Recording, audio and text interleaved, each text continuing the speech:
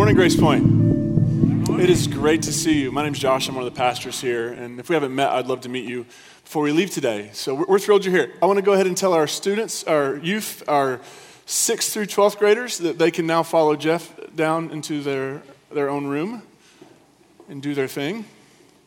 I always think it sounds weird to say they're going to follow him into the basement. But they'll be back later. It's fine. So a couple of things before we jump in. One is, how many of you are familiar with Robin Henderson Espinoza? How many of you know Robin? They're a friend of Grace Point, and they have a new book coming out. And today they're having a book launch party gathering celebration. And Grace Point is sponsoring that gathering. So we have 3 tickets to that are available. If somebody would like to go be a part of that book launch this evening, you can find the group on Facebook, the event. But if you want to be a part of that, let me know before you leave today, and we'll get you signed up. We have 3 tickets, so we'd love for somebody to be able to use those. And it should be a good time for everybody. And then the other thing is, you've heard about care groups here at Grace Point. They're a pretty big deal. It's how we grow together and how we connect and build relationships. And we are currently, I think we have 50-some people who want to be in a care group, who are waiting on facilitators and hosts so that they can be in a care group. So like 50 people who are like, I want to be connected, I want to be in community, somebody's got to help me out, and we currently don't have a space for them. So I don't know, when you talk about leading a care group, facilitating it, how many of you are a little intimidated by the word facilitate? How many of you are lying right now in this very moment? Okay. So here's the thing. Here's how care groups work. How many of you like to eat food and talk to people? You're all qualified. It is literally the job description of a facilitator. You have to like to eat food and hang out with people. So if you're interested in doing that, if you're interested in offering a space that you live in that you think, hey, I can fit some people in here and we could make some magic happen here, let Steve Wire know. Steve is going to be back there at the end of the gathering at the welcome home table. He's back there right now lurking. And he'll be right there, and he would love to get you connected. This is such an important, vital piece of what Grace Point does, and it's the way we get to know each other in a more deep and serious way. So please see Steve if you would like to lead a group, facilitate a group, host a group, whatever that looks like. So we're in a series right now called Core, and this series is about our values. It's about who we are as a community here at Grace Point, and it's about what we hope to create in the world. So last week, Erin Edwards was here, and she talked about love and courage. And wasn't she just amazing to have here? Yeah. And so today we're going to continue that by talking about 2 other values that are kind of connected to each other, and that's curiosity and humility. How many of you have heard a sermon about curiosity at church? Okay, let me rephrase that. How many of you have heard a sermon about encouraging curiosity at church? Right? It's not, well, Lee, you were here for the first one today, too, so you're... It's been very bad this week. You had to sit through it twice. So Lee heard one this morning, right? But the reality is that's not when we think about faith, when we think about religion, when we think about church. The word that, for most of us, that doesn't pop into our mind is curious, is about curiosity and being curious. So I want to talk about that today. It's one of our values.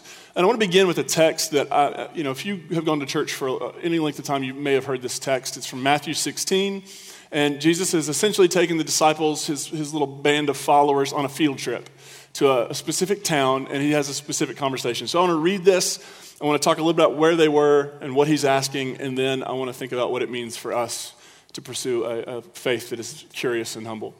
So Matthew 16, verse 13. Now when Jesus came to the area of Caesarea Philippi, he asked his disciples, who do people say the human one is? In older translations, it'll say the Son of Man. Who do you say the human one is? They replied, some say John the Baptist, others Elijah, and still others Jeremiah or one of the prophets. He said, and what about you? Who do you say that I am? So he brings them on this trip to a specific place, and you'll see a picture. This picture is the picture of what Caesarea Philippi looks like today. You see that hole back? That's a cave. It was a cave where the ancient people who lived there believed that it was the portal to the underworld, to Hades, or in some mistranslations would say hell. And so it was a place where they believed that they would perform sacrifices, they would give offerings, because they believed that the gods would come and go from this realm through this particular place. And in Jesus' day, the name had changed. It was no longer Peneus, it was Caesarea Philippi. And here's how that happened.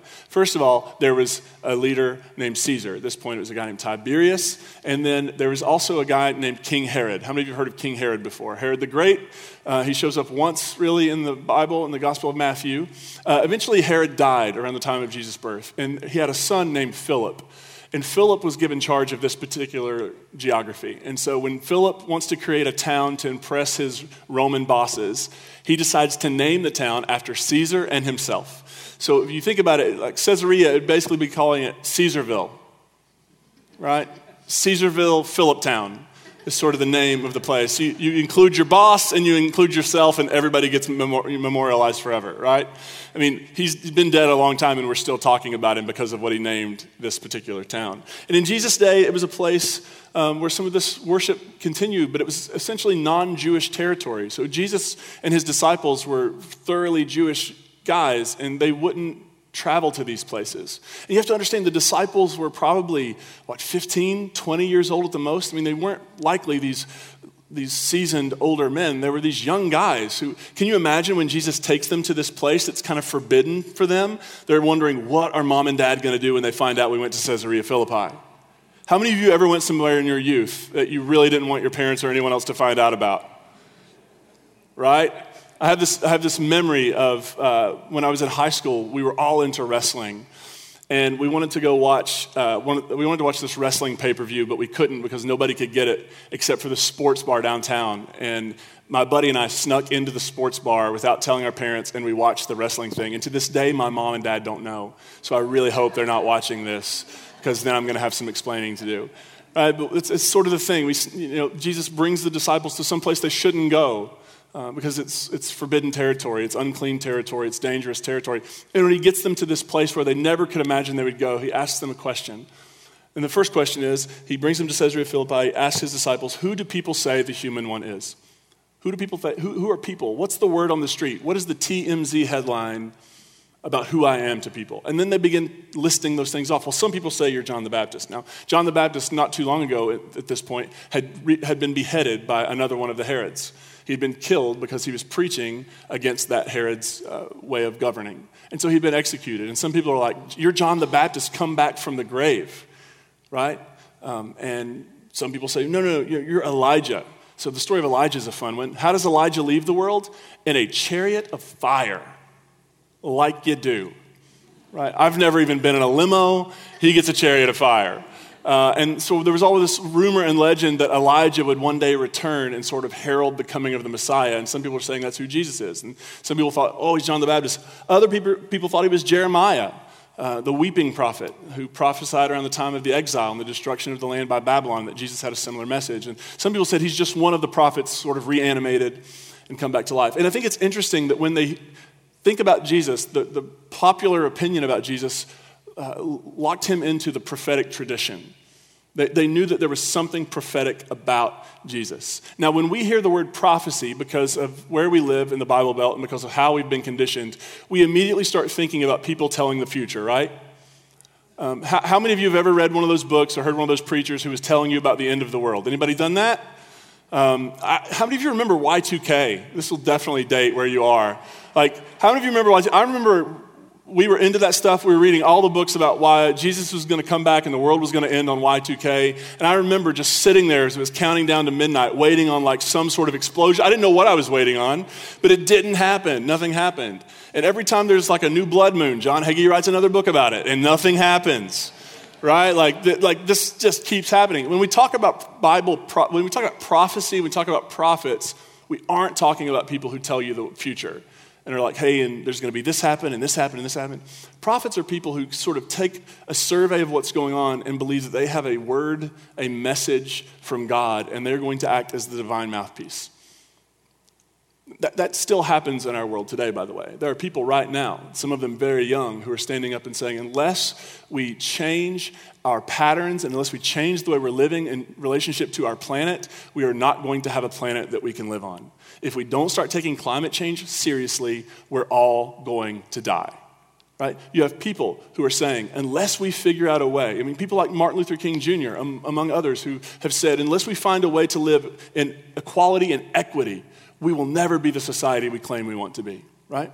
When you think about issues like guns, you have people who are saying, unless we change our relationship to violence and death and guns, we're not going to be the society we want to be. We have people doing that all over the place right now. And they, in some ways, are doing what the prophets were doing. They're speaking a message that they believe is from the divine about how the world should be ordered and how the world should look. So when you read the Hebrew Bible, for example, don't read the prophets as saying things that they're predicting the future.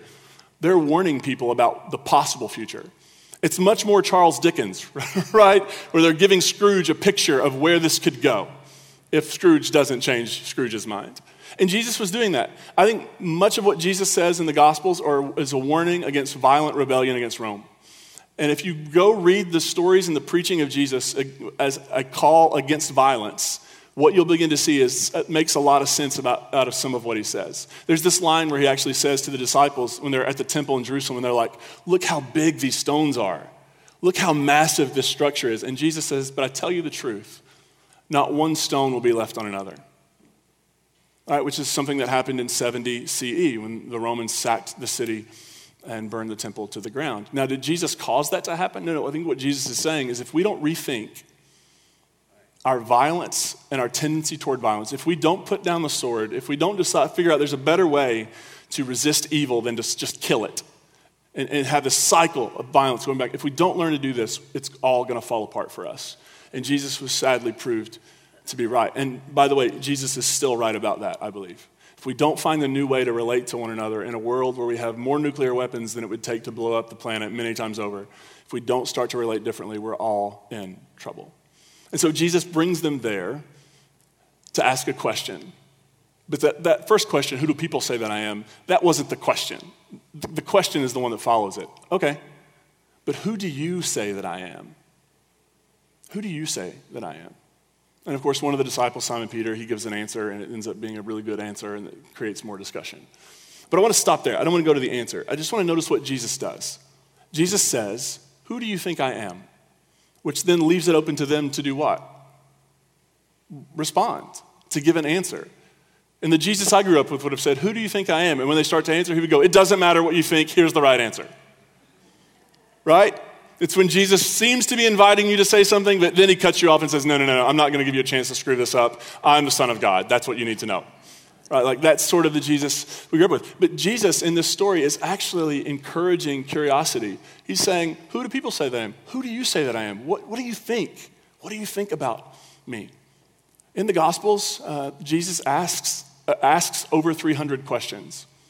He's asked over 180, but he only answers 3. Isn't that interesting? And often when Jesus is asked a question, he responds with a question. They're like, Jesus, what do you think about this? He's like, I don't know. What do you think about this? How many of you do this every time you're with people and you try to go to dinner somewhere? Where do you want to eat? I don't know. Where do you want to eat? It really doesn't matter to me. What would you like to have tonight? You know, I really have no opinion on what we should have tonight. What would you like to have? And suddenly we're no longer hungry and it's the next day because we can't decide where it is we're going to go have dinner together. But the reality is Jesus doesn't seem really keen on answering questions. Like it's not that Jesus goes to the front of the room and says, okay, it's time for a Q&A. You ask the Q's, I've got the A's, right? Like that's not what Jesus does. Jesus actually will often respond with, I don't know. What do you think about it? Notice these examples from the Gospels. Matthew 17, they came into the house, Jesus spoke to Peter first. What do you think, Simon? He walks in the house, he says, what do you think? Matthew 18, what do you think? This is Jesus speaking. What do you think? If someone has 100 sheep and one of them wandered off, wouldn't he leave the 99 on the hillsides and go and search for the one? What do you think? Isn't this what would happen? What do you think? Matthew 21, what do you think? A man had 2 sons. Now he came to the first and said, son, go work in the vineyard today. Matthew 22, what do you think about the Christ? Whose son is he? Luke 10, this is the Good Samaritan story. What do you think? Which one of these 3 was the neighbor to the man who encountered thieves? What do you notice is a common thread in those questions, in those scriptures? It's this question, what do you think? Jesus goes in and starts with, I want to hear from you. What do you think?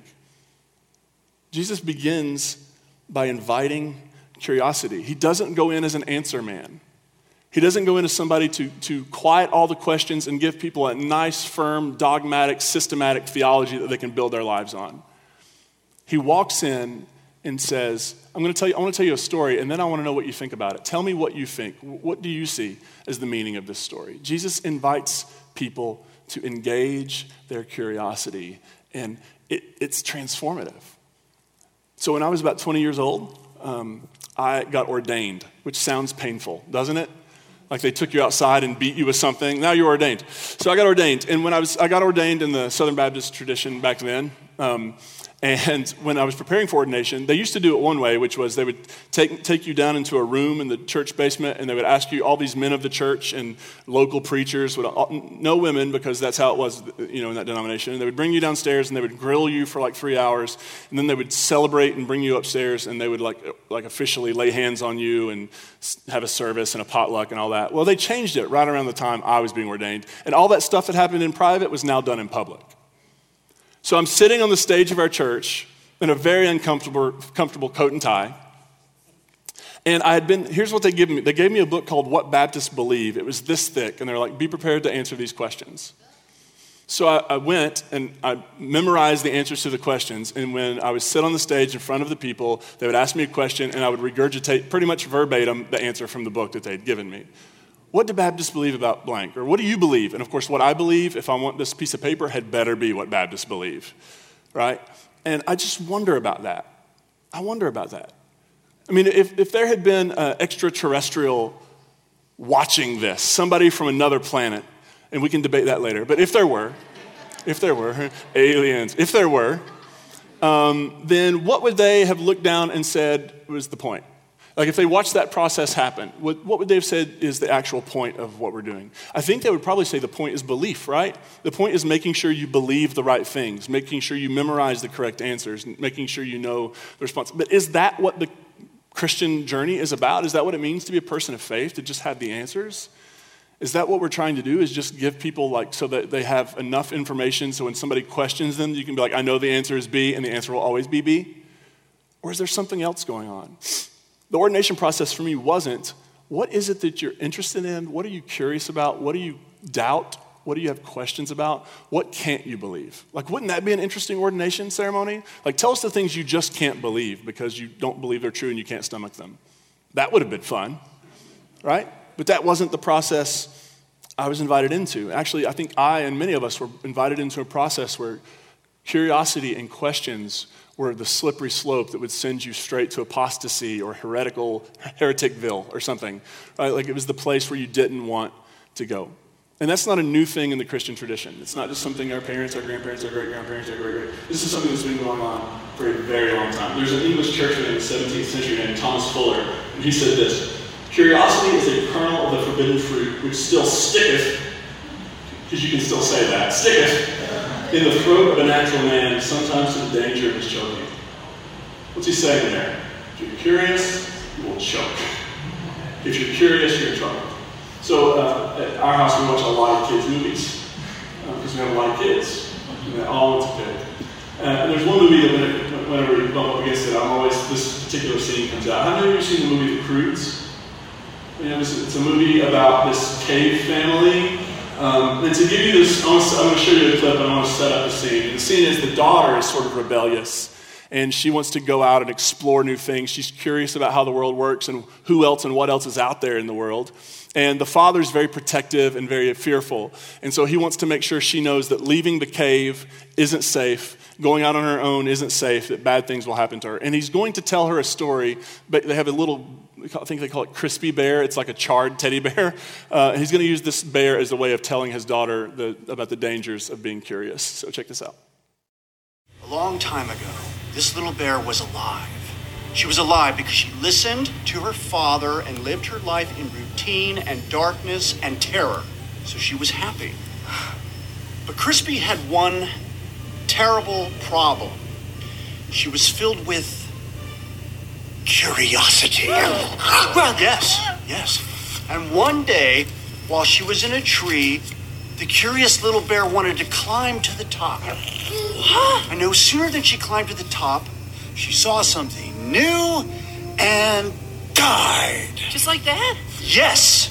Her last moments of terror still frozen on her face.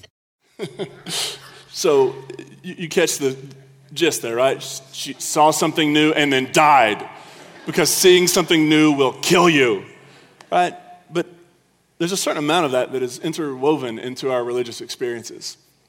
Right? This fear of, what if I don't always believe the things I was handed? What if I have questions? What if some of the things I've been told about God, about the universe, about the Bible, about people, what if some of that stuff no longer works for me? What do I do with it? Do you just sort of try to believe it anyway, or do you leave it behind? Do you rethink it? Do you unravel it and see what you can create out of it? And I think that what we're most afraid of when it comes to curiosity is that, I think what a lot of us are afraid of, and the people before us were afraid of, is what if we can't keep doing it the way we've always done it?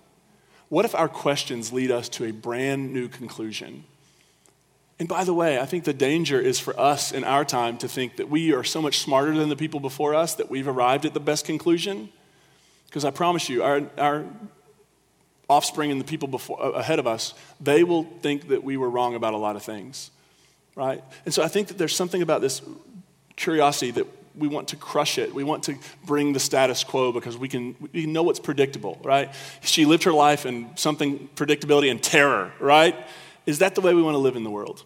I think the biggest barrier to curiosity for us, especially in the realm of faith, is fear.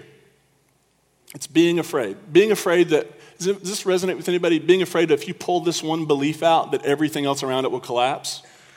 It's like Jenga. Anybody like to play Jenga? You know the game with all the boards? What do you call those? Logs, things that are stacked up on each other and you're trying to pull it out without knocking it over? Gosh, if I ask this question, if I change my view on what the Bible is, if I change my view on what the word God means, will everything else come crumbling down around it? And there's a fear there. So instead of saying, let's see what happens, we're sort of taught to be fearful. Because we can knock the whole thing down. Is it ultimately about being afraid that if we get something wrong, God's going to be really, really furious at us? Like God's going to be so angry? I mean, how many times have you been warned that one day you're going to stand before God? And all my life, people have tried to tell me that God was a good thing, and yet they keep threatening me with having to be around God. I'm not sure I'm getting a mixed message here, right? Like, oh, God's the best. Do not stand in front of God. Do not catch God on a bad day, right? Like, is that how it really works? Is God looking down and thinking, oh my goodness, they've gotten one thing wrong, or they've gotten two things wrong, or they've gotten everything wrong? Look, I can promise you that I'm wrong about some things. I just don't know what they are. And if I did, I would fix it. I just don't know. And you're wrong about some things, and you don't know. Ultimately, that's what the word faith is talking about. Right? Faith isn't the same thing as certainty. And I think that the other thing we want so desperately is we want to cling to the status quo because of fear and because we desperately want certainty. I mean, how many times have we been asked, do you know that you know that you know that you know that you know?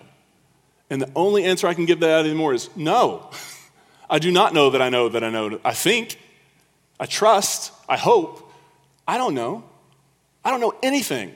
There are people from my past and in my life right now who would love to hear me say that, but they're not here, so they don't get that privilege. I just don't know, and you don't know.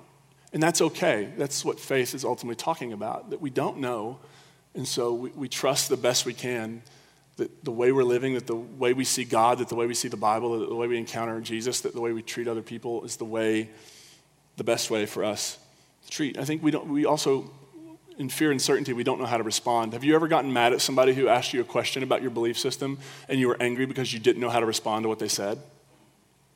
You ever been one of those awkward moments where you just yelled something at them about how you were more spiritual than them, or how they didn't believe the Bible, or how they were heretics, or whatever? Have you ever been in that situation? That's a real situation.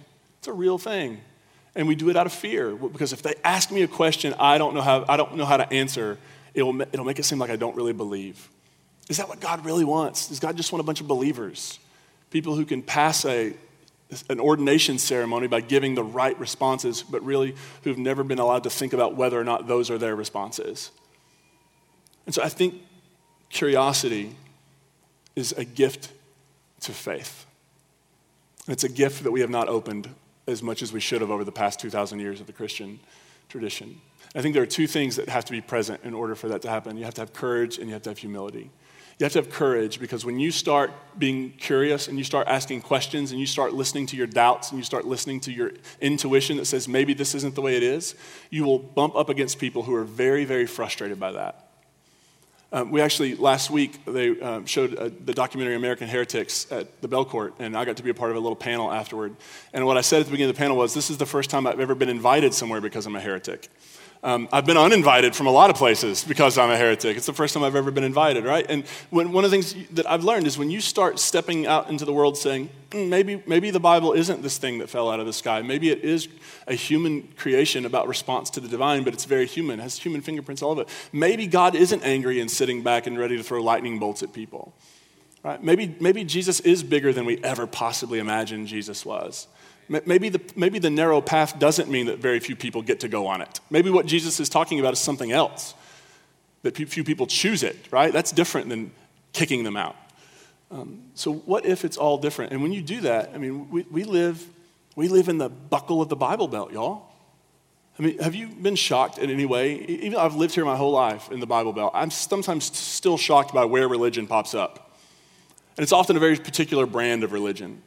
When we lived in Morgantown, I would do football games on Friday nights with the local radio station, and if they forgot to ask somebody to do the prayer before the game, which I have no idea what we're doing, they would always ask me, and I would always try to hide because I didn't want to do it.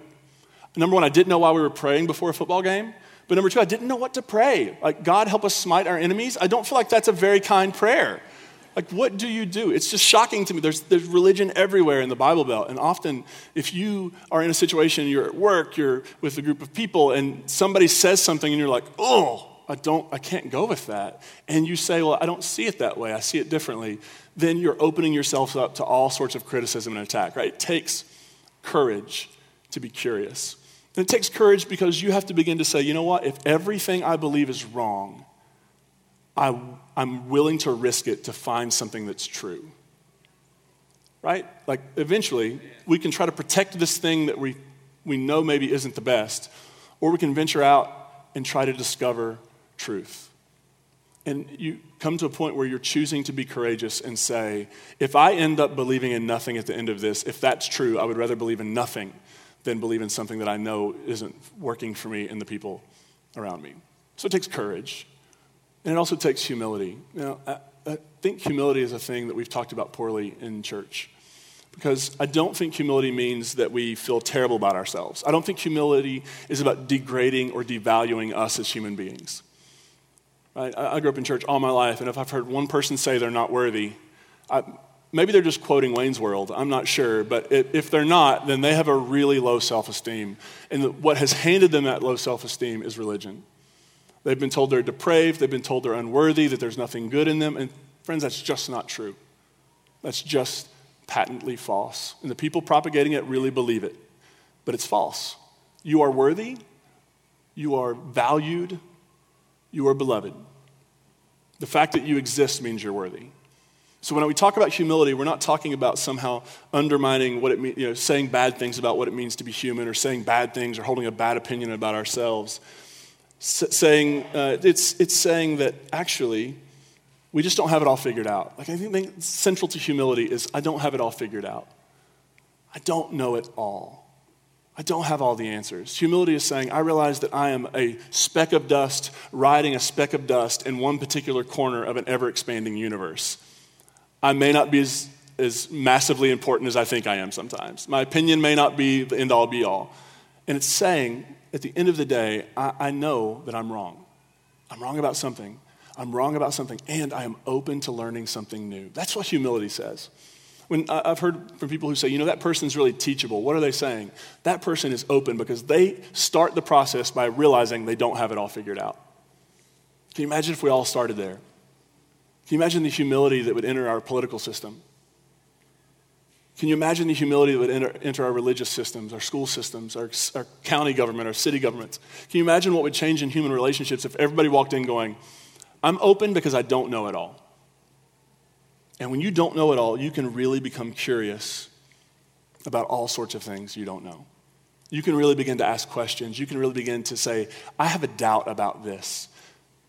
And you can do so resting in the truth and the confidence that God is not afraid of your doubts. God is not afraid of your questions. God is not afraid of your curiosity. There isn't a room that God has locked and doesn't want you to go in because God doesn't want you to know what's in there.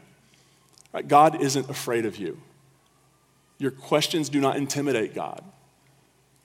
Actually, your questions could be the thing that unlocks the next thing that opens you up to a better and bigger and more wonderful experience of God than you've ever possibly imagined, because you had to get rid of this thing that wasn't serving you well so you can embrace something else that is serving you well.